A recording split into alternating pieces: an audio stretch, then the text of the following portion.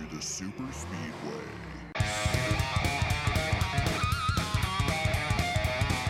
What did you make of this racing? It's pretty wild. It's hard to really even say or digest right now. What do you think of the track? And what did you? It's pretty wild. It's really hard to digest right now. I'm hoping we can go unrestricted in July. Do you like this track? No, I didn't win. So I'm not upset with it. I was talking to Landon Castle this morning, and he was like, I'm not. He told me not to say anything, but he was like, I didn't mind it. I actually had quite a bit of fun, and I did too. Now, let's have it here in Daytona, Talladega. Let's not go repave every mile and a half in the country. Let's not bring Kentucky back to life. Like, let's leave it under 6 feet under. It's done. We're over. We're never going back there. I feel like this can be its own thing, and people can get excited about that. But if we go pour 28 degrees of banking to every mile and a half, like that's not our future. And I think Jim and Ben, I think they know that. I think the France family understands. I don't know. It got loose. This type of racing, is it making you more an entertainer than a driver? Yep. You like this version of Atlanta better than the old one? Nope. Welcome to episode 228 of the Super Speedway podcast, recorded Tuesday, March 22nd, 2022. I'm your host, Eric Young, and I am joined, as always, by my co-host, James Cush. James, I figured we'd have a little conglomeration of driver reactions after Atlanta. Big thanks to Noah Lewis, who had some audio on YouTube that I might have borrowed a little bit of. And big thanks to Kyle Busch for closing it out for us. Well, we kind of did the Busch sandwich. We started with Kurt, ended with Kyle. We had some positive from Ross Chastain in there, and Bubba unhappy because he got wrecked at the end. And yeah, good stuff, man. Yep. Oh my God.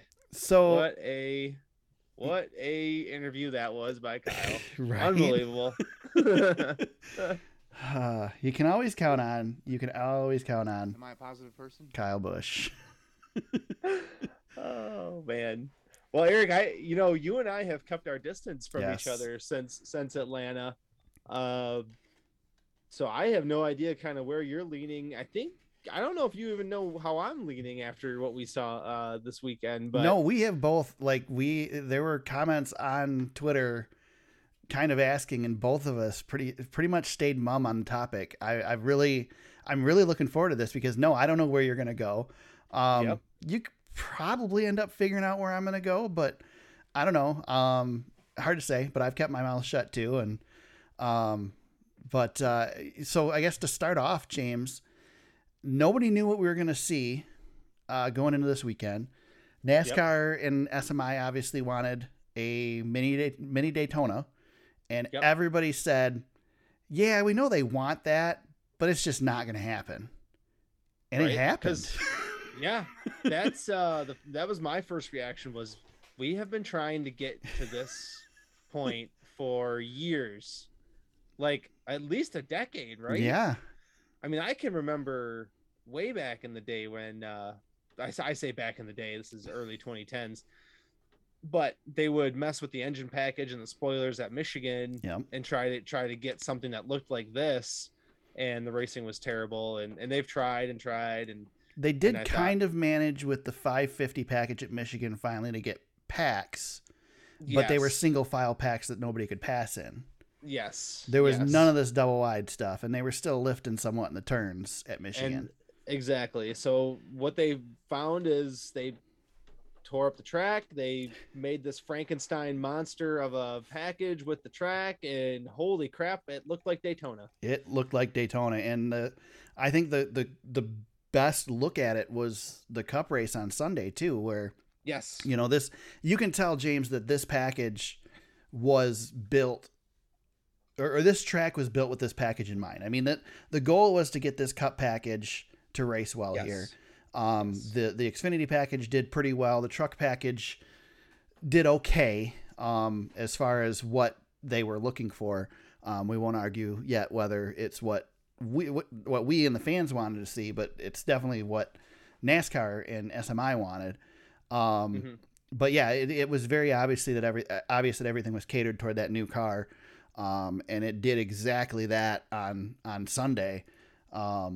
creating two wide racing the entire race. We had a record number of leaders, record number of lead changes, 46 lead changes among 20 drivers throughout the day. And I mean, they went single file for like 10 laps throughout the entire race. Otherwise they were too wide at certain points. So yeah, I mean, back and forth, and I know what the numbers say for passing, but it seemed, I don't know. Well, I mean, the numbers say one thing, but William Byron led 111 laps. Yeah, that exactly. And I just feel like Byron definitely had the strongest car all day and could go low, could go high. You didn't see a lot of drivers able to make power moves along the bottom. The top seemed to be the most comfortable spot. So I think, we saw passing guys coming from the back to the middle of the pack towards maybe a little bit towards the front. Like I remember Kurt Busch, coming from the back to the front a couple of times. But for the most part, I felt like, it was just kind of side by side, and whoever, figured it out would lead a couple of laps here, a couple of laps there. But like you said, it was Byron, won the first stage, was up front all day, led a ton of laps. So again, I know what the numbers say, but I mean, it's not a restrictor plate race for the Cup Series, but it's a restrictor plate race essentially. So that your lead changes are somewhat artificial. However, I wouldn't go so far to say as they're as artificial as when we did tandem drafting and we had the record number of lead changes at Talladega, because they had to change positions because they had to change in the tandem or they'd overheat. So at least these were legit. I mean, they were passes. They were legit lead changes. It wasn't manufactured lead changes. They actually were changing position. But yeah, I mean, you still had a strong guy. But I mean, you do see that at super speedways as well. I mean, that's not unusual. William Byron is a good super speedway racer. He's proven that. His two of his wins now are super speedway races. So I guess we're going to count this as a super speedway now. So I think you have to. You can't call it anything else. I know there was a debate on the teardown this week on what this is, but as far as I'm concerned, it's a super speedway at this point. As long as we run the super speedway package here, it's a super speedway. Yep, exactly. Although I didn't understand, James, we did the yellow line or the double line rule. I guess it wasn't a yellow line at Atlanta. We did everything as this is a super speedway race, but we had to choose. I don't understand why we had to choose. Which I thought the choose worked fine, and that just leads to my argument that it should be implemented everywhere, not just the intermediate tracks. I think it should be on road courses and super speedways all across the board. It should be the rule every week. Yep. And on dirt even, for God's sakes. But I know you can't paint a triangle on the dirt. Right. But I mean, I'm sure we could figure something out. Well, the choose became a problem during the Xfinity Series race too, because the guys couldn't see. Well, I mean, in the sun. in truth, the sun became a problem. The sun was a problem, in the Cup race too. But we ask Trevor Bain about that sun. Yeah, well, we keep starting races at 3:30 in the afternoon, so I don't know what to expect. So, do we want to talk about what we thought of the race, or we want to get into the race first? Let's do it. All right, let's talk about it. Let's get after it. I'm gonna start with you, James, because I'm so curious to see. Did you like this? Was this a plus, a minus? What do you grade this race? I mean, the race. Is I know it's really hard because to me, there's a bunch of variables here. There's a bunch of the race is an A. There's a bunch of like. Here's why this, like, everything depends. All the different parts of my explanation depend on another part of the explanation. Yes, for sure. It's convoluted. Yeah. The race is an A+ because it's what NASCAR wanted it to be. It worked. Right. For the first time, it actually worked. Right. Did I enjoy it? I mean, there were parts I really didn't care for, but I will admit the ending of that race was really, really fun, which is the feeling you get at Talladega and Daytona. Yeah. It's the scramble to the end, which I really enjoyed. That being said, I've seen how good this car ran at Auto Club and Las Vegas, and there's a part of me that just says, okay, we've created this thing now. However, I saw what it could do over there. I'd like to see it here. Yeah. Because I thought that was better racing than what we saw on Sunday.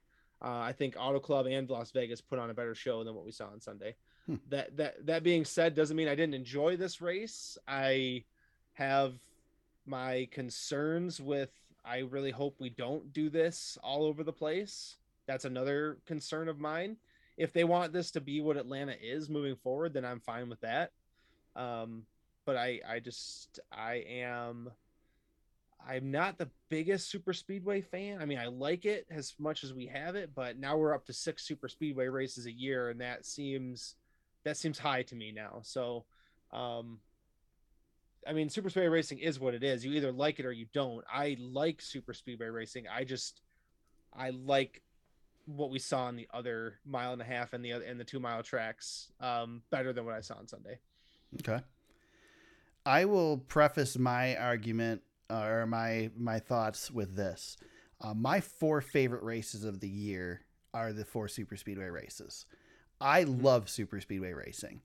Do I want to see it every week? No. Am I totally excited about seeing it 2 extra weeks out of the year? Yes. You took away the Clash from a super speedway track. True, yeah. I do agree that the Clash had run its course at Daytona, but I did lose a super speedway race, and I've gained 2 as a result. So my argument is this, James, before last year when we had 2 races at Atlanta, I'm like, you gotta be freaking kidding me. Why are we giving a date back to this track? And Right. after this race this weekend, I am super excited that we're going back here in a couple months. Yeah. Totally thrilled with that. And I hope we continue to come here twice a year. Was this better than the Atlanta race last year, 2 years ago, 3 years ago? This was the best Atlanta race I think I've ever seen. So yeah, this blows the old thing. I mean, and Clint Boyer did a great job on the Fox broadcast of talking about it. Or no, Jeff did. That's right. Jeff Gordon did. He said, so great to have Jeff back. I know, it was really great. So Jeff said that he talked to, when he came up to do the booth the first time for Atlanta, he was talking to Darrell Waltrip, and he's like, "Oh, I love Atlanta. It's such a great track, such a driver's track. I'm so excited." And Darrell told him, "Wait till lap 15." And it's the truth. I'm sorry, the racing in Atlanta from a fan's perspective sucked, and I get it. There are the purists out there that there are the purists out there that want to say that we need to be pure and we need to have boring races. But why do we have to have boring races? It's a freaking every sport in the world except for Major League Baseball, and look where they're at. Every sport in the world has done things to make it more entertaining for the fans. Yes. Again, I don't want to see this every week because I think we have a package that works well on other tracks. I don't think that package would have worked well here with a repave. And I think that Atlanta will evolve as the asphalt wears out, and probably will lose the super speedway feel as it goes along as well. I'm sure NASCAR will try to change every rule that they can to make it continue to be a super speedway. But the place is already bumpy as hell. I can't imagine that they're going to continue to do this, 10 years from now. So James, I don't want to see this everywhere, but at the same time, if they announce tomorrow that they're doing this to Michigan, I'd be freaking thrilled. So I don't want to see it everywhere. I just want to see it at the track that I go to. And Mike Joy said, and I don't know how true it was or whatever, if it was Mike Joy playing it up for Fox, but Mike Joy said that after watching practice on Saturday, they had a giant walk up for tickets on Sunday. That's what we want. Obviously, that's what the fans want. And if you look at Twitter and you look at Jeff Gluck's Was It a Good Race poll, I think it's all skewed because you have a lot of people that want to hate this for some reason. And aren't giving it a fair shake because there was a lot of backlash against it too. Yeah, and I want to make it clear too that I don't hate this for hate's sake and for purist's sake. Almost every form of NASCAR racing now has some sort of manufactured, result to it, right? We got it's all a gimmick. Every sport is a gimmick. Right. Exactly. There's gimmicks in basketball. What about the 3-point rule and the shot clock and all that stuff? There's gimmicks. Yeah. Yes, there's lots of little gimmicks here and there. So I'm not gonna go down that road. What I feel like where we're at right now is this car has proven it is very highly adaptable. And we're going to see it again when we go to COTA this week, how this car runs on a road course.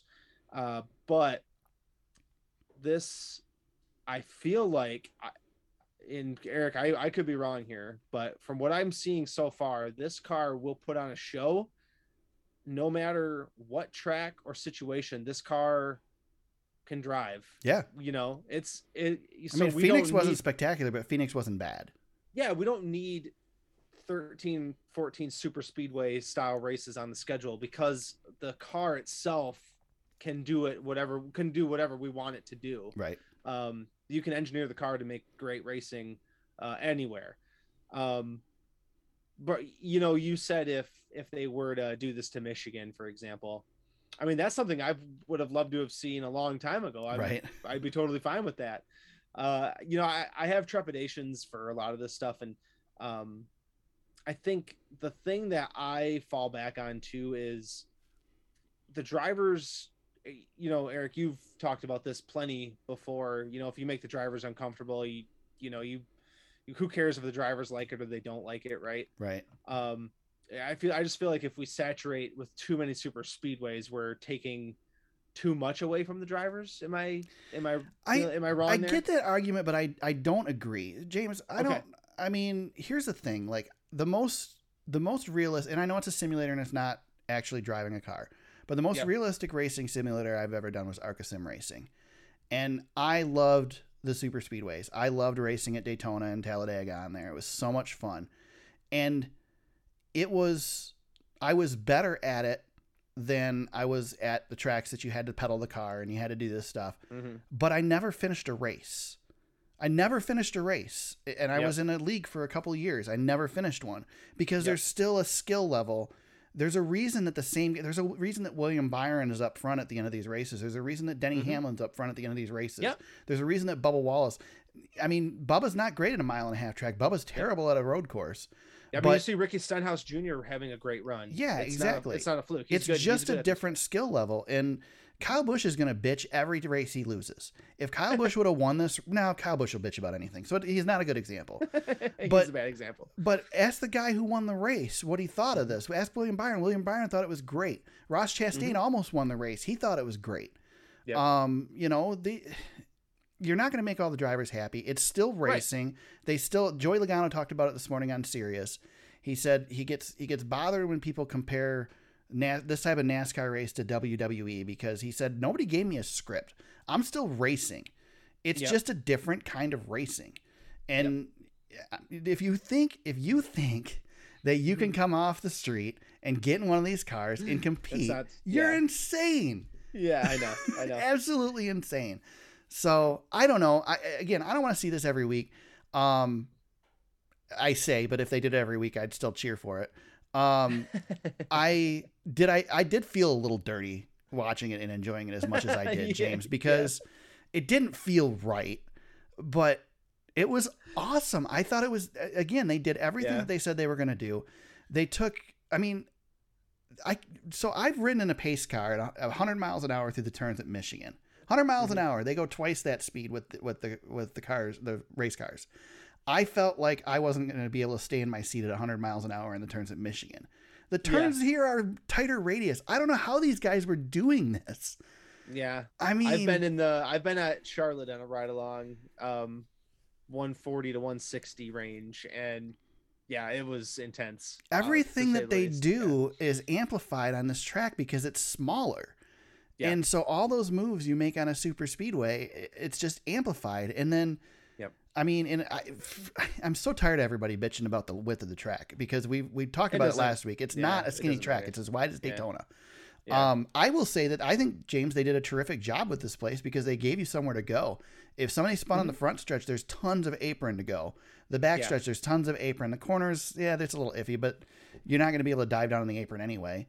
Well, ask Kyle Busch how wide the corners are when he about spun it in front of the entire field. Right. That was a puckered up situation. I liked how he just immediately took it down pit road, and it's like, he's not going back out on that track. There's no way he's going back on that track. Yeah. I mean, he got it sideways and all sorts of messed up. That was a hold your breath moment right there. That was crazy. So in the end, I think this was absolutely terrific. I'm glad we're going back here again this year. I disagree with Kurt Busch. I do not want to see this unrestricted. I'll push back on that because I'd like to see them test it and see what it looks like. They did. I know. I just they tested it with the tire tests. They did a test here. I feel like the race could be better. No, it won't be. It won't be because James, the people filled the stands at Atlanta this weekend because they saw the packs. You know, dude, you went to Daytona. How cool is it to see that pack? I mean, it's great. I mean, I wouldn't change a dang thing about the Daytona 500. Leave my Daytona 500 alone. But you know, I don't know. So we run one restricted and one unrestricted. Yeah, maybe. Split it up. That'd be kind of cool. Maybe. Yeah, I don't know. Maybe. I like the fact that they took Atlanta and they gave it its own personality. It is now its own special place. That's true. Yeah. I do agree with Ross Chastain. Please don't do this to Kentucky. If you're going to do it to another track, just do it to Michigan and be done with it. You know, the track that's going to get it if they do it is going to be California is where they'll do this. Maybe. But I don't know. I'm perfectly happy and would be super happy if we didn't do it to another track. But I'm glad we did it to this one because personally I thought Atlanta sucked. And I wanted them to reconfigure Atlanta, if at least to make it back to an oval. They can get rid of the quad oval. But I'm happier with this decision. So I think it worked. And it worked all across all three races. You know, a play package on an oval like Homestead now. For those maybe who are newer who don't remember, Atlanta used to be what Homestead is now. I mean, it was the same configuration. Basically, yeah, it's almost the exact same track. Yeah. So if you banked a Homestead and made that into a quote unquote restrictor plate track for if we put 28 degrees at Homestead. Yeah, and we started whipping them around Homestead. I mean, that would be interesting. I'm not. Let's make the banking at Bristol like 40 degrees and let's just crank them around there. Eric, isn't it so NASCAR that we finally figured out how to make these cars perform on a normal 2-mile track, and then we still had to have the Frankenstein thing come in? What was it, Jeff or Jordan that said that on the teardown this week? That it feels like a step backwards because we did go through all this praise at the beginning of the season, like we figured out a high horsepower package that works. And now we did this. I did. Yeah. You said that and it jogged my mind that, I think Jeff said that, but yeah, that's why I felt a little dirty, but I'm okay with it. Yeah. I mean, this race did not score as well on Jeff's poll. I mean, it was under 70%. So yeah, but I think again, those were people hating on it. Those are people hating on it because Kyle Busch and Kurt Busch told them to hate on it. Well, and if people don't like this, then so be it. I mean, I am not gonna push back on anybody who hates this. No, because I'm not 100% sold on it either myself. So I don't know. Well, I messaged you on Friday or on Saturday after the truck race, and I said I don't know what to think yet. I'm because the truck race was kind of like, is it quite going to race like a super speedway? I think if they raced a truck race now, knowing what we know now, I think we'd see a very different race. Yeah. But the truck series, you don't have the same parity in that series like you do in the Cup series, and the Xfinity series is kind of in between. And I think we see that at all the super speedways. You don't see the packs in the trucks like you do in the Cup series. They're not running 3 wide in the trucks, 10 rows deep at Talladega like they do in the Cup series. But yeah, for sure. I mean, I think it will be interesting to see what happens. I think July is when we come back here. Yeah, it's gonna be hot. It'll be interesting to see what happens because it's gonna be hot. And are these teams? Because we had a lot of teams come with Frankenstein setups to where they were part super speedway, part mile and a half. Does everybody go all in on super speedway now that we know that it's going to race like one? Do they still bring the half and half package? What will the race look like in July? Well, I know 2 teams that are going to come back with completely different setups, and that's McDowell and Harrison Burton. Those guys were not anywhere to be found all day Sunday. That is every true. Every time they lapped poor Harrison, I was just like, oh man, they missed it. Yeah. They totally missed it. Oh man. Let's talk a little bit about the race, James. First of all, how much longer are we going to see Trackhouse cars in second place before they get a win? It's coming soon. You think it's coming? I mean, soon. Suarez is going to be good this weekend. Suarez will be good this weekend. I think Chastain's good on the road courses too, isn't he? Man, yeah, they could win. Honestly, they can win any week right now. They can win any week right now. Yeah. Yep. I wouldn't be. At this point, they are no longer an underdog team to me. That team is on the cusp of taking that next step. They are right there. Well, you heard Jeff mention in the broadcast the top Chevy teams, and he included Trackhouse in that. I mean, to be fair, they're Ganassi. I mean, it's Ganassi with it's a little bit more beefed up Ganassi. Yep. Yeah. Mm-hmm. So yeah, I mean, those guys, the win's coming. It like you said, this isn't a matter of if now; it's a matter of when. Yeah. Unless the other teams catch up at before they can get that win, but I think it's happening soon. Man, it's so cool to see. I mean, Ross Chastain led a handful of laps on Sunday, and Daniel Suarez was there. He led laps too. I mean, they were both right there. I've had a love-hate relationship with Ross Chastain. I like him. I think sometimes he gets a little cocky when he gets a little bit of success. Yeah, he's a little dart with no feathers out there sometimes. But he's paid his dues. It is his turn. Yeah, he is a good driver, and now he's got a good seat underneath him, and he overachieved a little bit last year with that Ganassi car, and now look at those guys. I mean, they've really made some progress here. So I really underestimated Daniel Suarez too. I did not think Daniel Suarez had what it took. I know he won the Xfinity Championship, but I still didn't feel like he had what it took. Yeah, it's funny. You got guys like him and Ricky Stenhouse who have won Xfinity titles, and you kind of forget that. Yeah. But you don't win a championship at the second highest level of motorsport in this country, and you're not a bum. Yeah, I mean, that being said, though, I mean, Johnny Benson won a Xfinity Series championship, and I mean, he didn't do a whole lot in Cup, so yeah. I mean, he's a Cup winner though, and that's true. Daniel Suarez can definitely be a Cup winner at this point. So. Mentioned William Byron pretty much dominated throughout the day. I don't know that it necessarily felt like that, but obviously he was up front the whole day. His car was so strong. There were enough lead changes to where it didn't feel like, oh my God, William Byron's leading this whole race. Yeah. Even though he did. Kept it, and he kept it clean when a lot of guys were not able to. As well. I mean, just staying up front like he did all day, I think he kept himself out of trouble, which I think was a big part of the battle when you go back and look at how this race played out. Yeah. Kyle Busch was strong early and then had the issue. It was Austin Dillon, wasn't it, that he got together with? Yeah, that was yep.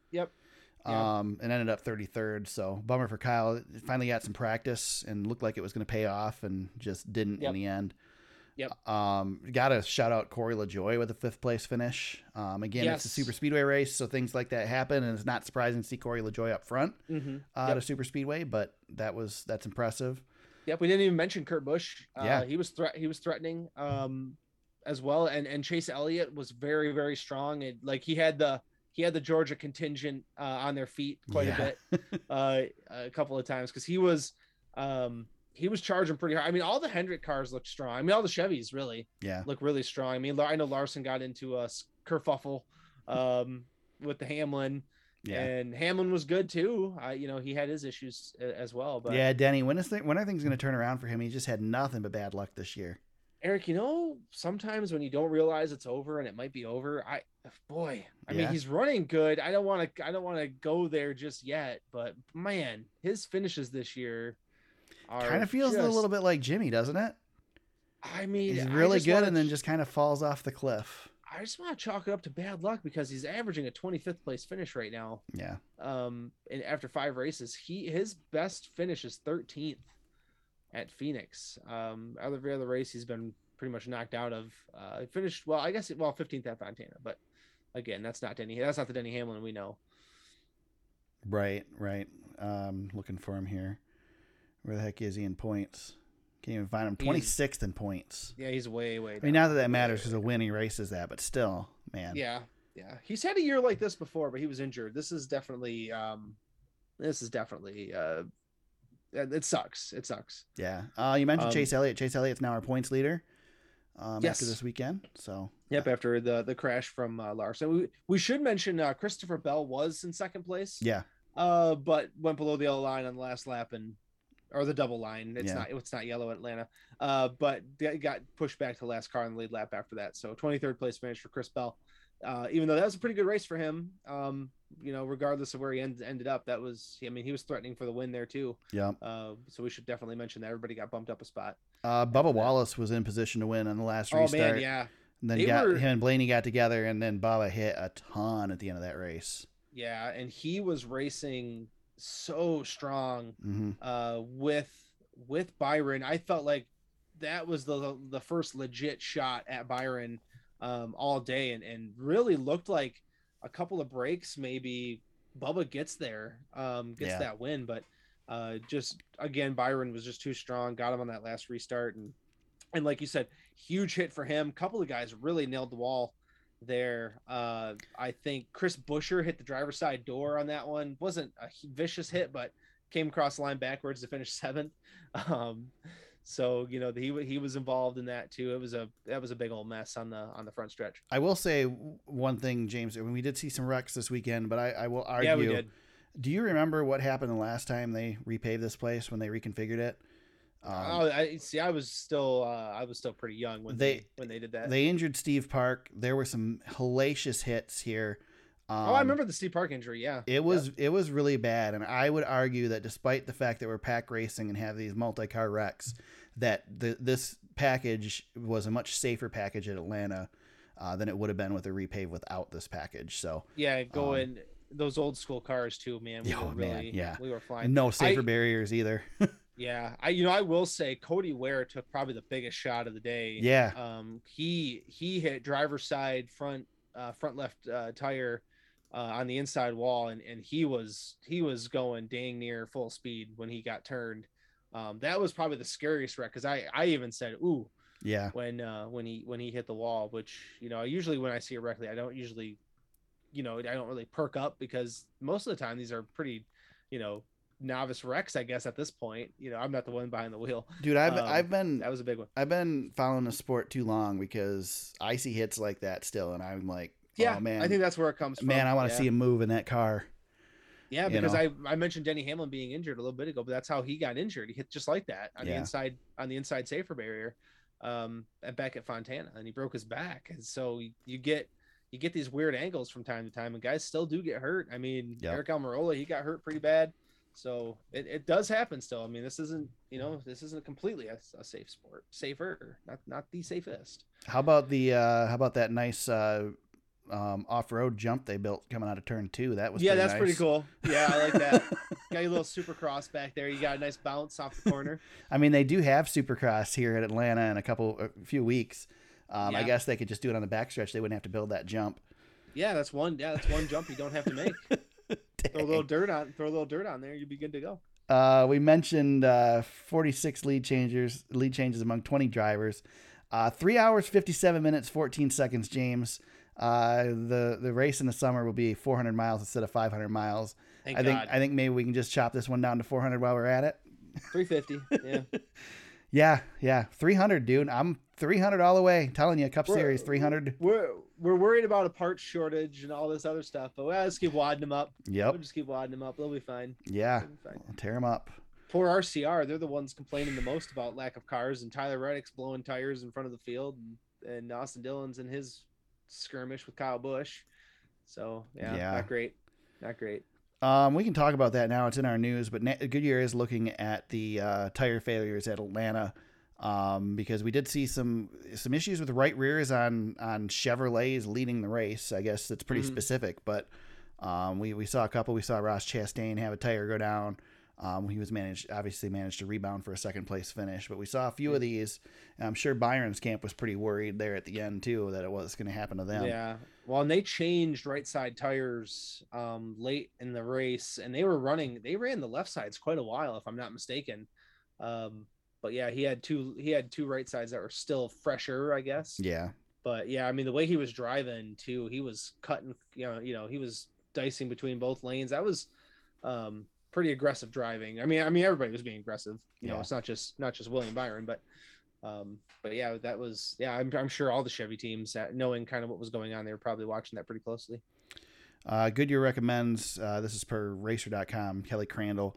Goodyear recommends teams run a minimum PSI of 20 in the left front, 22 PSI in the left rear, 52 PSI in the right front, 50 in the right rear. And Goodyear was saying they were reminding teams on pit road of those recommendations the remainder of the race. Those are the recommendations, folks. I can pretty much guarantee you that there's not a single car on the track that's running those. They're all below that. Those are for legal. Those are there for legal purposes only. Yeah. So anyway, not sure if it's a camber issue or whatnot. The fact that it was all Chevrolets likely leads to probably something they had in the setup, which I'm sure they'll learn not to do. These tires, when they go, man, they shred and they come apart differently than we've seen tires come apart before. And a lot of that, I think, has to do with the fact that we don't have the interliner. And when it goes down, there's nothing there. You're going for a ride. They pop fast. Yeah. I've noticed when cars spin, there's not a lot of give there. They go quick. Yep. William Byron gets his third victory in 149 Cup Series races. Let's see. The Harrison Burton in 25th was the highest finishing rookie, and Chase Elliott leads the point standings by 7 points over Joey Logano. Mm-hmm. Anything else with the Cup race here, James, worth discussing? Just a couple of quick shout outs to a couple other drivers I thought had good days. Eric Jones, really good day. My favorite driver, Greg Biffle, 20th place finish on the lead lap, and BJ McLeod, 19th. Yeah. That's pretty cool. David Reagan came back for 18th. Josh Balicki, 16th. Yeah. Good. Chase Briscoe had a good day going until that last lap issue he had too. So yeah, it was pretty cool. Brad Keselowski finishes 12th. He hinted at being up front for a little while, but admittedly did not have the car to compete at the front of the pack. So they still got some work to do over there at Roush Fenway. Keselowski. Yeah. Yep, they're still battling through it a little bit. Justin Haley finished 11th. He led a lap during the day, and he was up front for a bit too. So yeah, absolutely. Yep. Yeah, Chris Buescher, 7th place finish. So I mean, one of the RFK cars finished in the top 10. So yeah, both Stenhouse and Kyle Busch led over 20 laps. They were 31st and 33rd respectively. But Daytona 500 winner Austin Cindric, he got involved in another crash as well with Ricky Stenhouse. So that ended his day. He wasn't really a factor though, I would say. I think Kevin Harvick ran well too. He led 11 laps, finished 21st. Pretty much once you get past like 6th place on the finishing order, all these guys were involved in wrecks. Yeah, it looks like a super speedway race, Eric. Honestly, I mean that's what you get. I think we've talked about every driver in the field today. Pretty much. Yeah. Well, there we go. We had 2 other races this weekend, James. We got a doubleheader on Saturday. The NASCAR Xfinity Series and Camping World Truck Series raced. So we'll talk about Xfinity first. Ty Gibbs, man, does it again. What can you say about this kid? All you got to lead is the last one. 1 lap led, and he gets the win. Oh, man. And he was fired up. Yeah. He's something else, man. Something else. I mean, what else do you say? I mean, he's got the he's doing the Bowman impression this year. He's got 13 laps led total and 2 wins. Yeah. So rough day for Junior Motorsports. Tore up all their cars. Especially, I mean, they were competing well. Noah Gragson led 38 laps. I lost track of the other ones, but they were running well throughout the day and tore them all up pretty much at the same time. Trevor Bayne again impresses quite a bit, and then had trouble. Oh man, yeah. You mentioned JR Motorsports. I will say Josh Berry, he won the first stage on was a close, nice, awesome pass. That was when I saw that, it's like, okay, good, because the truck race, they were trying to make the last second passes, but they weren't working. They were doing them too late or not doing them right. But it worked in the Xfinity Series race, and Barry showed them how to do it. Yeah, they were giving the stage win to Gregson and talking about blah blah blah, and all of a sudden, there goes Josh Berry. He wins the stage. Yeah, that was pretty cool. And then you were talking about Trevor Bayne, and that dude looked like he was gonna win this thing.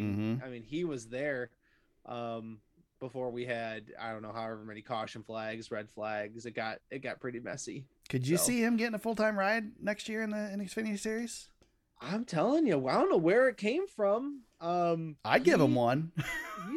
he's bad fast, man. He's good in those cars. Yeah, he's running very well. I mean, the finish doesn't show in this race, but he was again. He's probably in about the best car in the field, but still. Yep. Hey, when you have the best car in the field, drive like you have the best car in the field. Ty Dillon drove that car last year and didn't do this in it. So. Yes, exactly. Yeah, Trevor. I mean, I keep going back to this kid was really good. He just was in a really crappy situation by the end. So I don't know. I just can't believe he's been gone for so long that it's shocking that he's come back in and he's been as good as he is. Yeah, he went from leaving as a kid and he's back with 3 kids now, and yeah, he's been making coffee for 4 years. Like that's I think he drove a truck. I think he drove a truck in 20. Yeah, I'm looking at 2020. His last ride in Cup was 2018. His last Xfinity ride was 2016. So he's been literally 2 years since he's driven one truck race, and 4 years since he's been really competitive. So this is shocking. 3 starts, 2 top 5s, and this one should have been another top 5. He was right there. So, and he's only 31. Right. I mean, I guess he's got 10 years left if somebody wants to give him a shot. So, I mean, certainly cool. could make a career for himself in the Xfinity Series. Man, yeah. I mean, why couldn't he be the Elliott Sadler of the Xfinity Elliott Sadler, Series? Justin Allgaier. I mean, Allgaier's another one. Yeah, Allgaier's made a pretty good career in the Xfinity Series. He's not going anywhere anymore. Yeah, Matt Crafton's been doing really well in the Truck Series for a long time. I mean, yeah, Trevor Bayne, and heck, who knows? I guess if he keeps running like this, they call him up sometime. I don't know. Again, you got a super speedway race, so you see some interesting things with the finishing order. 6th place, Mason Massey. Kyle Weatherman finishes 8th, Ryan Sieg 10th, JJ Yaley 11th, Ryan Vargas 12th, Jeffrey Earnhardt 13th, Shane Lee 17th. I mean, these are guys we never would talk about on this podcast. Yeah. Tommy Joe Martins finishes top 20, Alex LeBay 19th. I mean, dang. Yep. I know, pretty cool. Yeah, I love seeing the Kyle Weathermans of the world sneaking up there. That's pretty cool.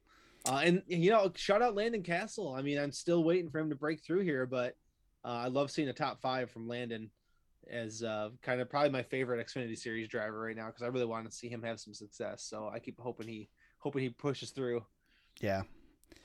Overall, I mean, another good race. We had 10 lead changes for 56 or 10 cautions for 56 laps in this one. 11 lead changes among 10 drivers. So not to the level of the Cup Series race, but still some excitement. This race was long. Yeah, it was. It was long. Well, I say that, but I watched it. Fortunately, I watched it delayed, so I could skip all the commercials and the red flag.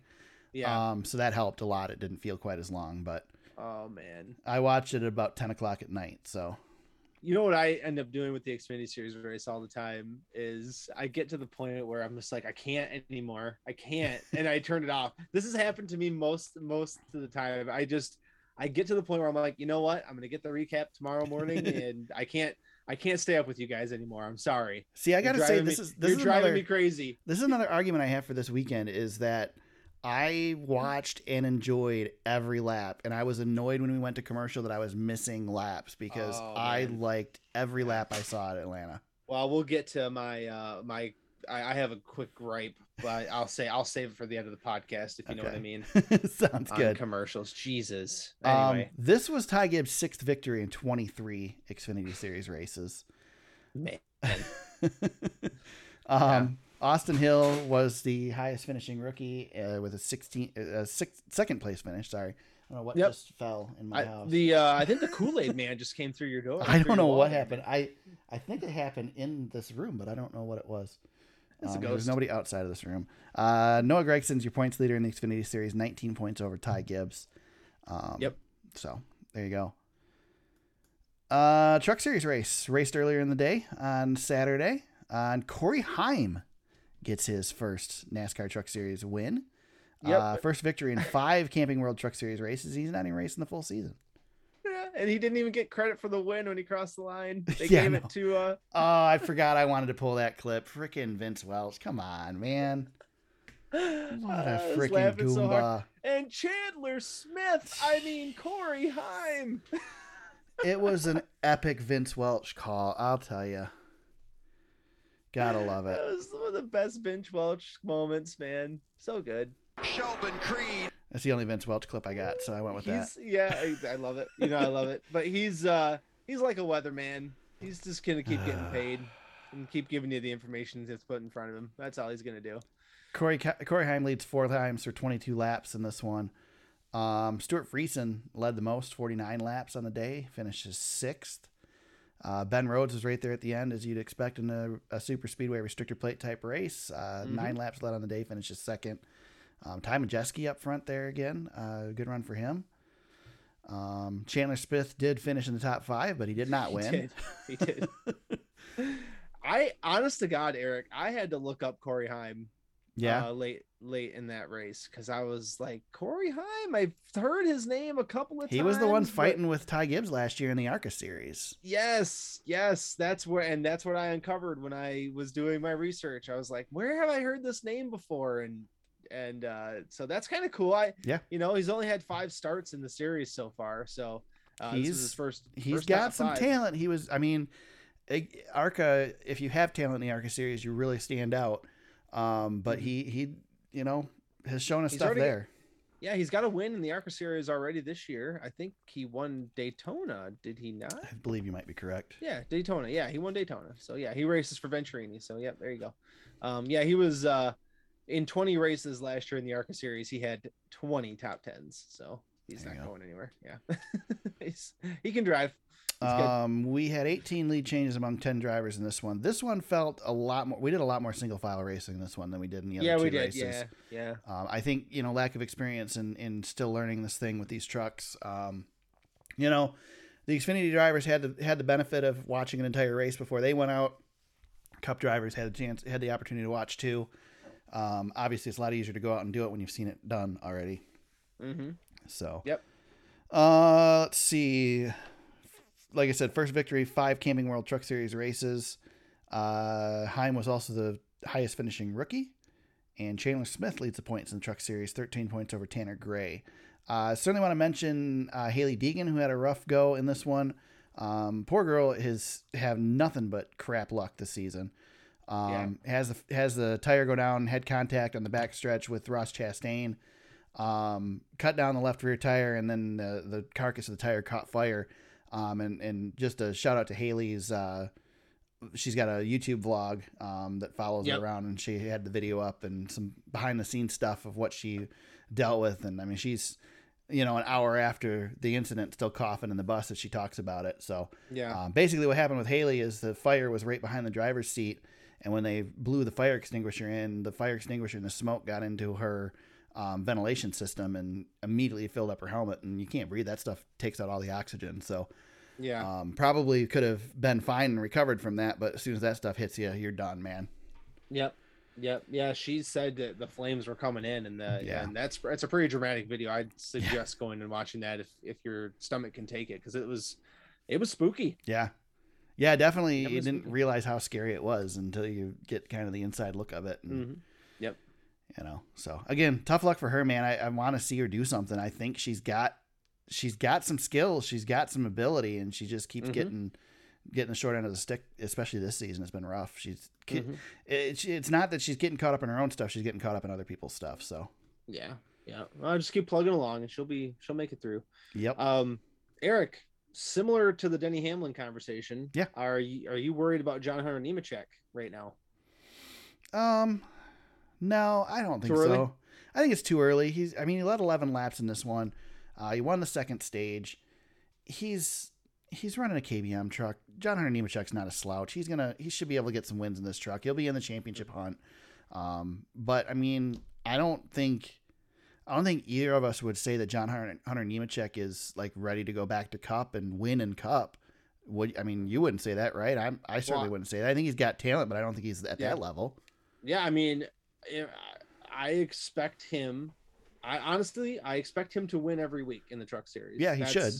He should. And right now he has 0 top 10 finishes. His average finish is 24th right now. Do you expect him to get an opportunity down the road in a top-notch ride in the Cup? I think he stepped way too far back. He'll get a ride someday, but it's not going to be another 2 years. I don't see it. I think we're talking this is going to be a career Xfinity Truck Series driver. Could be, and he's only 25 years old, and that's the shame of it. If he does get a chance to go into Cup, he's going to be 30 by the time he gets back. I think there's too many young talented drivers in the Toyota pipeline. He's going to have to get out of that Toyota line and get a chance. A lot of guys have to eventually retire. That's the thing. Yeah. Guys, there is attrition at some point. But that's true. And we are going to hit a point here again, James, where we're going to have a cycle of a couple years where we're going to lose a lot of drivers in the Cup Series over a short period of time because they're all a similar age. That's why I'm thinking he needs to get back up to Xfinity at least. But, if you're running in the Truck Series and not winning, that's not very good, especially if you're not winning a KBM truck. Yeah, and I understand losing on play or on super speedway type races. Yeah. I mean, those things happen, but right now he's just been. I mean, to be fair, what are we 3 races in for the truck series right now? Yep. I mean, we haven't run very many truck races, so no, he's 20. His finishes are exactly 24th, 25th, 24th right now in the three races we've had at Daytona, Vegas, and Atlanta. He'll come out and win this weekend at COTA. So and again, 2 of those are super speedway races. But I thought about the question's worth asking. Like, yeah, no, it is. That guy. I mean, he is better in points than Matt Crafton and a few others that we really like. Carson Hocevar, Matt Benedetto. I'll throw that name out there for you. But yeah, anyway, there you go. Throwing it out there. There we go. Let's see. Anything else to talk about with the truck series race? Let's leave it in the dust. I think we're good. Leave it in the dust. We will bail on the on Atlanta, and we'll be back there in July to talk about it again. A few items in the news, not a whole heck of a lot. I guess still, if we say we're putting Atlanta in the rearview, but then we're going to talk about Atlanta here. Christopher Bell hit his jack man on pit road. That was a pretty nasty little. The way it worked, it just looked funky, but he's all right. He had some stitches in his calf area, and is expected to be available at Circuit of the Americas. So these guys are tough, man. Yeah, dude, it looks like those cars are going slow, but if you ever stood on pit road, I mean, they're going 55, 60 miles an hour. Going highway speeds, man. Exactly. I can't imagine jumping out in front of one of those things. Nope. Those guys are nuts. Yep. Major athletes. You talk about those drivers being athletes. Those guys on pit road blow them away. And they take a hit. Yeah. From time to time, and that happened on definitely happened on Sunday. Well, it doesn't help when you pit every single car on pit road during a competition caution. Yeah. Yeah. Anyway. Yeah, I had a buddy get mad. Texted me and said, "Why are we doing these competition cautions? Like, what is this?" And I had to explain. I had to make that explanation that this is all new and we don't practice very much and blah blah blah. And I'm like, I wish we didn't have them. The competition cautions are, I don't know. I mean, they're early enough in the race. I guess it doesn't matter, but I'm getting sick of seeing them. It's just, I don't know. Are they really changing anything? No, they're not doing. They're not doing anything. No, giving Fox another commercial break. They don't need cautions for commercial breaks. Right. I know they take them with 9 laps to go in the Truck Series race before the end of the stage. Freaking ridiculous. I'm saving it. North Wilkesboro is not expected to see a cup date in its future. Disappointing, but not surprising. James, you and I talked about this already before we did this. At least we're not given any false hope that that there's going to be a cup race here. I think.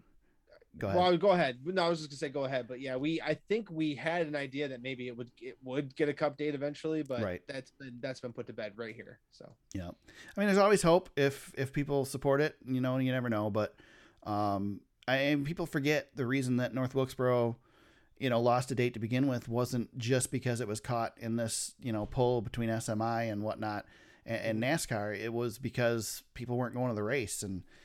People like to look at that race in '96, the last race, and say, look, the stands are full. Why would they close this?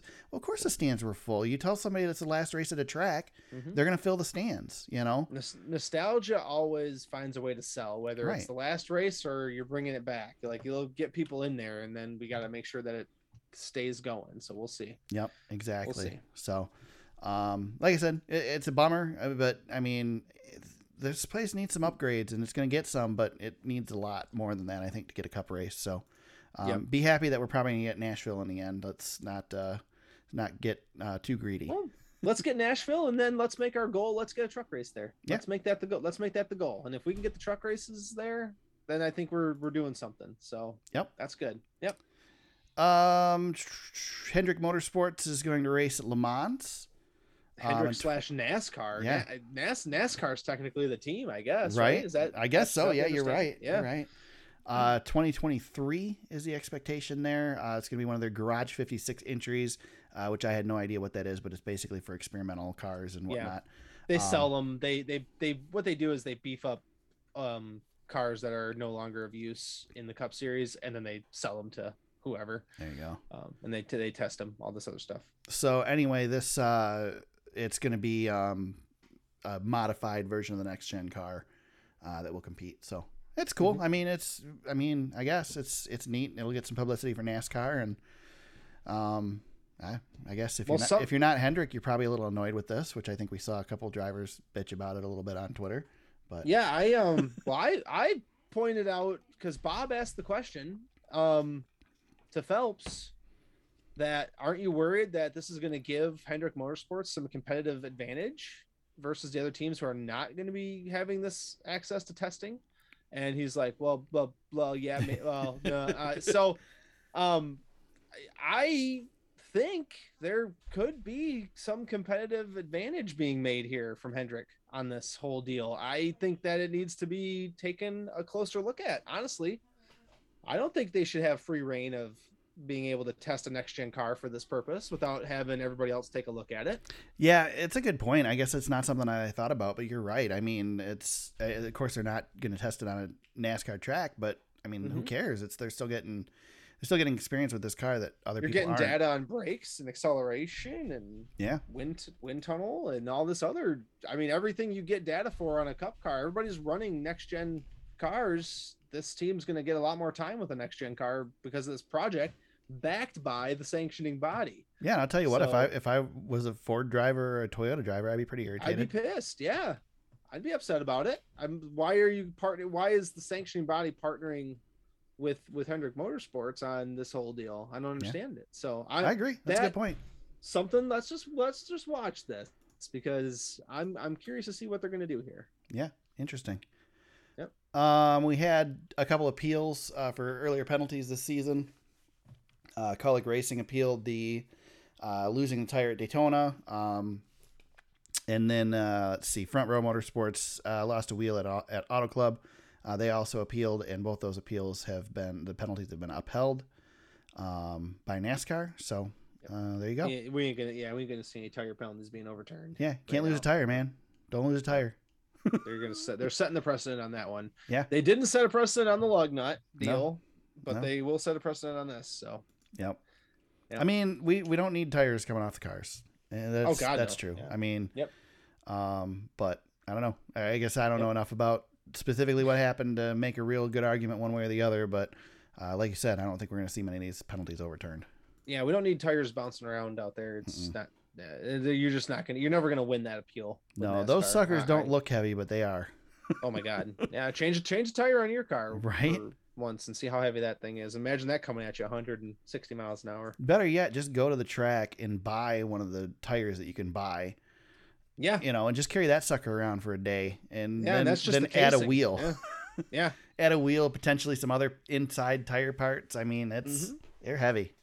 Eric, this issue hits close to home for us. Yep. As fans of Michigan International Speedway. We know the story better than most because it happened at an IndyCar race. Yeah. And they had to change the catch fence because of the reason that the catch fence at all the NASCAR tracks goes halfway across the track anymore is because of the IndyCar crash at Michigan where the tire went in the crowd. Yep. And people died from that crash. So I mean, that's how serious we're talking. I mean, it's definitely serious. Yeah, we'll crack jokes here and everything, but one of those tires goes in the stands, it's fatal. Yep. So it's no good. Nope. Absolutely. And absolutely. I mean, we say in the stands, same thing on pit road or in the infield. I mean, there's so many places that tire can go. It's scary anytime one gets away. Yep, exactly. And that's why you'll never win that. You'll never win that appeal. Nope. Never gonna happen. Nope. James, did I miss any news? I mean, we probably did, I'm but sure it doesn't matter because all the news will come out tomorrow. I was gonna say, yeah, it'll all happen tomorrow. we and I'm not joking. We signed off on the podcast last week, and I looked at Eric and said, "Oh, well, there's news we just missed." So, yep, that's how fast things change around here. So, yeah. This weekend we go back to Austin, Texas, and Circuit of the Americas. The Cup Series has the Echo Park Automotive Grand Prix. Truck Series and Xfinity Series in action as well this weekend. Back to the road course, hopefully without rain. I haven't looked at the forecast. Coming off of last week in our picks, I did manage to get the win over James, but only by 12 points. So I am still behind. James still leads by 14 points. So if I have another week like last week, I can come within 2 points of him. So I get to pick first again this week. And I'm kind of throwing it at the wall here. So if we've the Truck Series first, it's the Expel 225. I don't know what Expel is, but I don't have a pick yet for the truck race, so I'm gonna do what I just said, James. I said John Hunter Nemechek's probably gonna win this weekend. I'm gonna go John Hunter Nemechek. All right. No reason at all. I even looked, like, he didn't finish great here last year, and I didn't get a chance to look to see how he did at the other road courses, so I'm just going with John Hunter.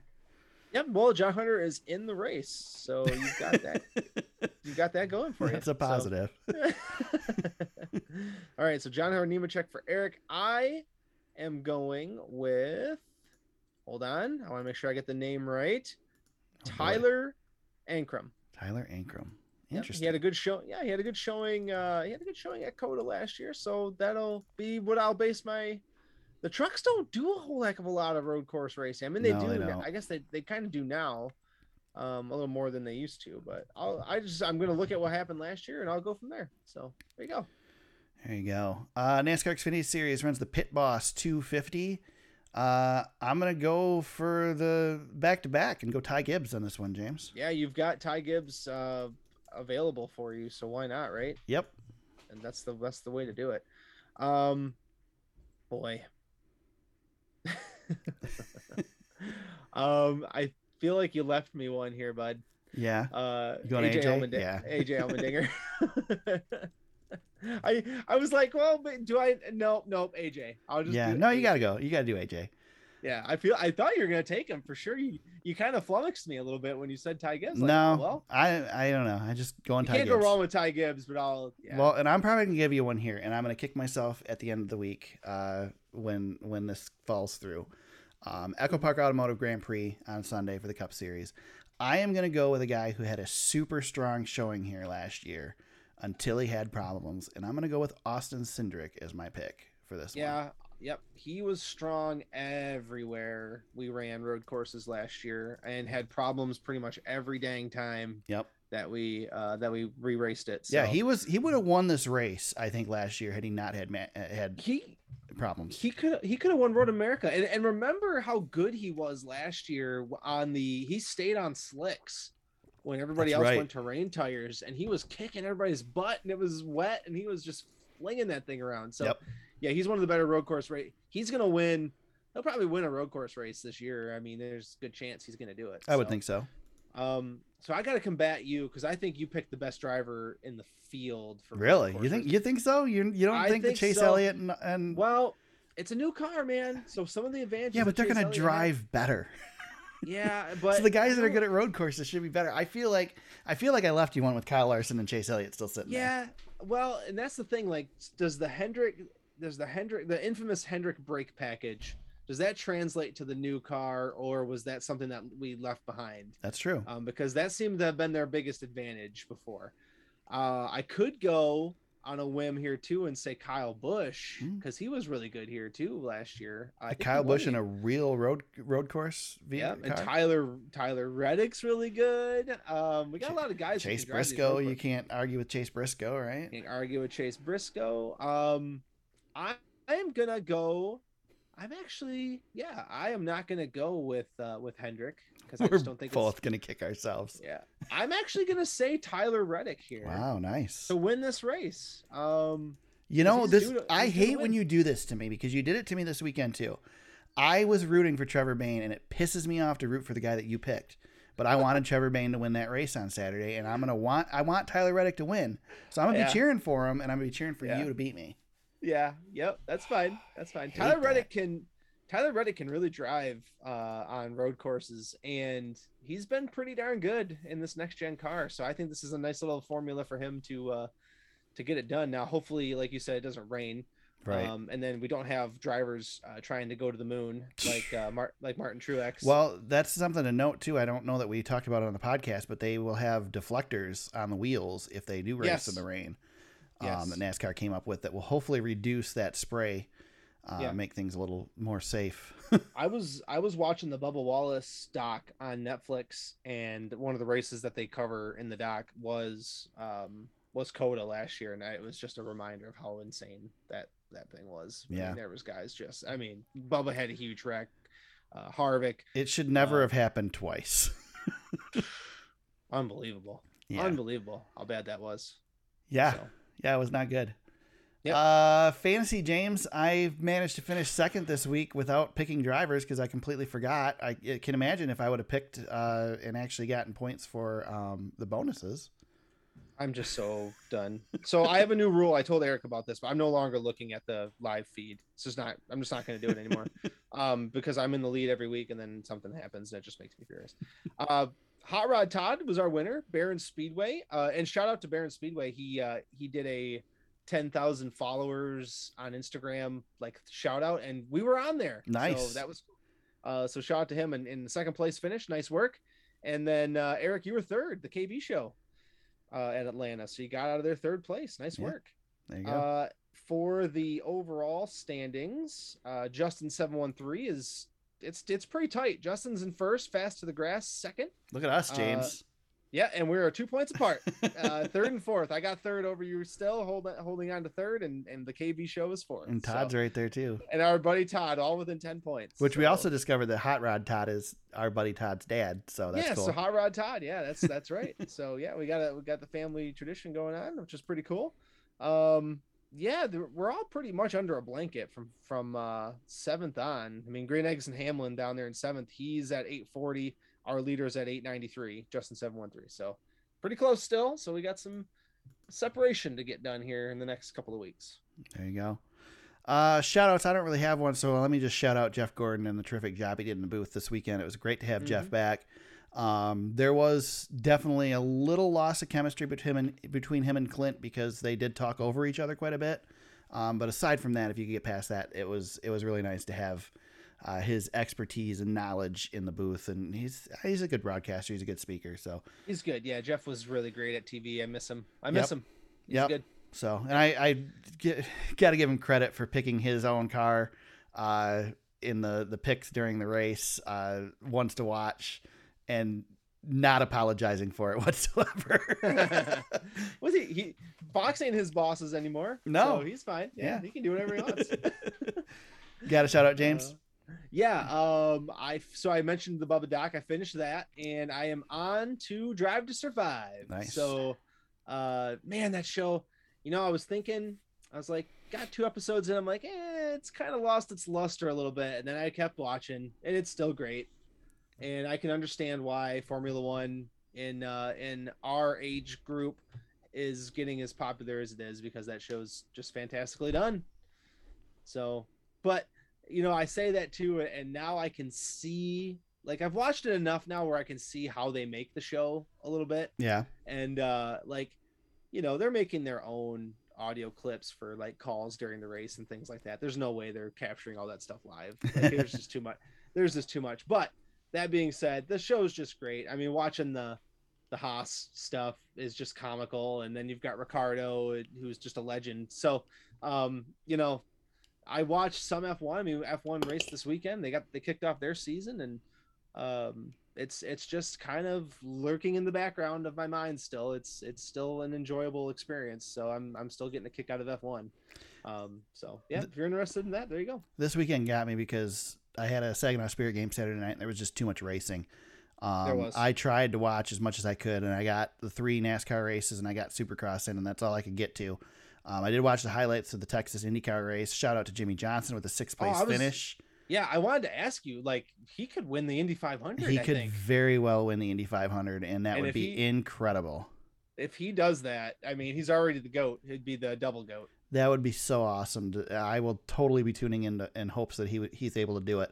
Yeah, I mean, I tell you what, I watched the highlights, so obviously I only saw the best parts of the race. But if you missed out on the Texas IndyCar race, man, it was a good one. A great last lap pass for the win. Yeah. That place is, I mean, you talk about Atlanta being a super speedway. Texas is a super speedway for those Indy cars, and they go a hell of a lot faster than the Cup cars do at Atlanta. Texas should be only Indy cars. Nothing. Yeah. I mean, I'm sure they would be really happy if we could get the PJ1 off the track. Oh my God. Yeah. That track's probably built well for Indy cars if they didn't have that freaking black spot on the track that's 20 degrees hotter than the rest of the track and causes them to spin out. That's the problem. One of the big problems with the track is they can't get it off. They ruined it. They had a volunteer practice session that they could go out and risk their cars to run rubber into the PJ1 to try and get it to stick better. It's insane. Freaking idiots. I can't believe And speaking of idiots, James, it's time for our favorite segment, Jackass Corner. I'll let you go first in this one. Who's your jackass this week, James? I got a couple of them now that I've come up with. Oh, just the big one. Just the big one. Fox, god dang it. God dang it. We get this brand new racing at Atlanta. I'm excited. I'm like, okay, this is going to be cool. I've been watching practice. I'm ready. Get sat down. You know me, Eric. I skip all the pre-race activities. I can't do pre-race or pre-game shows anymore. I can't watch Michael. I can't watch Michael do his grid walk. I'm not doing it. So I turn the TV on and we're 2 laps to go before green. I'm like, all right, sweet. Sit down. I'm enjoying myself. We get to lap 8 and commercial. Mm-hmm. And I watched, I don't know, 7, 8, 9 commercials. We come back and it's lap 20. And I'm just like, what in the hell happened? Like, what the hell happened? 9 laps to go at the end of the stage in the truck race. They went to commercial. I can't even say anything anymore. They came back with 2 laps to go in the stage. I tweeted about it because I said I've watched more commercials than live laps. We've got this brand new track. Can't we sit with it for 20? I mean, cripe. We've got a competition caution coming. Can't we sit and watch the race for dang 20 laps? I mean, I understand you got to go to commercial, but by God, you can't even get to 10. My favorite thing at the super speedway races is when they're single file for lap upon lap upon lap. And then it's like, okay, we're nearing the end of the stage. They're starting to build up. They're going 3 wide. We'll be right back after. It's like, are you freaking kidding me? Can't you take a break during the boring part of the race? It's like, God dang, dude, you can't play your freaking Applebee's song, at a better time than what we did at. That's something that somebody pointed out too, that, the commercials there's no more commercials now than there were 10 years ago with these NASCAR races. But the problem is that it used to be you got to see, 50 different commercials during a race, and now you see 6. They just repeat over and over and over again. And it's like, for God's sakes. Yes. It's like listening to Top 40 radio. You hear the same crap the whole time. Oh, my God. How many times do we need to hear about Limu Emu? Yeah. For Christ's sakes. I'm so sick of that emu. The emu. Remember the narwhal? The narwhal was good. I'd take the narwhal any day over the emu. Oh, my God. I hate the emu. Yeah, I just don't understand. Like, I just want to watch. I don't know. You build up all this excitement, and then you've got F1 on ESPN, which is commercial free, and it's just not a good look. Give me a pay-per-view package that I can pay and not have commercials. I'd do it. Yep. But I mean, then you still have commercials because you still have commercials during the race because we got to do the Toyota Top 5 and everything. Everything. The freaking onboard cameras are commercials. Yep, and the best one is, and we're coming to the white flag, brought to you by Credit One Bank. Jeez. It's NASCAR Overtime, brought to you by Credit One Bank. Oh my God. Camping World, 20 to go. Sheldon Creed. And on that note, I'm done. I'm off the soapbox. Continue. Right. Well, I've got a couple jackasses. I'm going to start with whoever was driving the semi that decided to try to pull out through the small tunnel at Atlanta SuperSpeedway and get some nice TV coverage. I forget which team it was, but I won't call them out here. It's bad enough they ripped the top of the semi off. It's definitely was an underfunded team to begin with. Probably couldn't afford to rip the top of their big rig off, but they managed to do it. The other jackass I've got for you, I'm looking on Twitter here, and I remembered this during the podcast. Bubba Wallace's Twitter. He tweets after the race, damn shitty ending, P1 and the hardest hit list. Shout out to the Georgia peeps in the infield telling me not to come back. See you in July, Darfs, he says. So jackasses are the people that continue to rag on Bubba Wallace and be dicks because he's black. Get over it, people. Yep, it ain't going away. He's a NASCAR Cup Series winner, and if you don't like the fact that he's only won one race and he's part of the promo that they show every week on Fox, well, too bad. Tough. Watch something else then. Yep. Oh my God. There. I forgot. I feel better. I'm glad. I know it's a cleansing of the palate when we do JA corner. Yeah. How would you like the fact that you screwed up and drove your semi through a too small tunnel and then they put you on TV through the entire broadcast? They really did. They really did. You remember in Kentucky when that guy's barbecue grill caught on fire in the parking lot? Yeah. That was another one. More people were interested in the barbecue grill burning in the parking lot than in the stands and watching the race. Yeah, they're racing and there's smoke billowing because cars are catching on fire one by one in the parking lot. I mean, to be fair, Kentucky's race generally sucks, so I can see why they would be watching the parking lot. Yeah.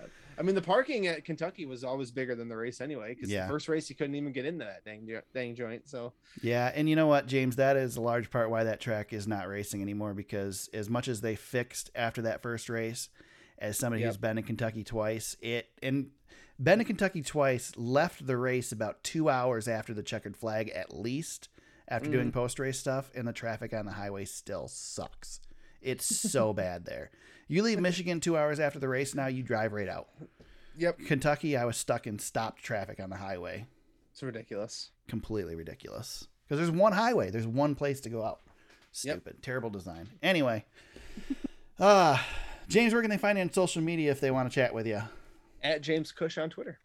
You can find me at TSuperSpeedway on Twitter. If you tweet at me, make sure you tag me or whatever, because I actually see the notification, so I try to get on there. And I don't spend a lot of time on Twitter just in general anymore, but if you send me a message and tag me, I'll certainly see it.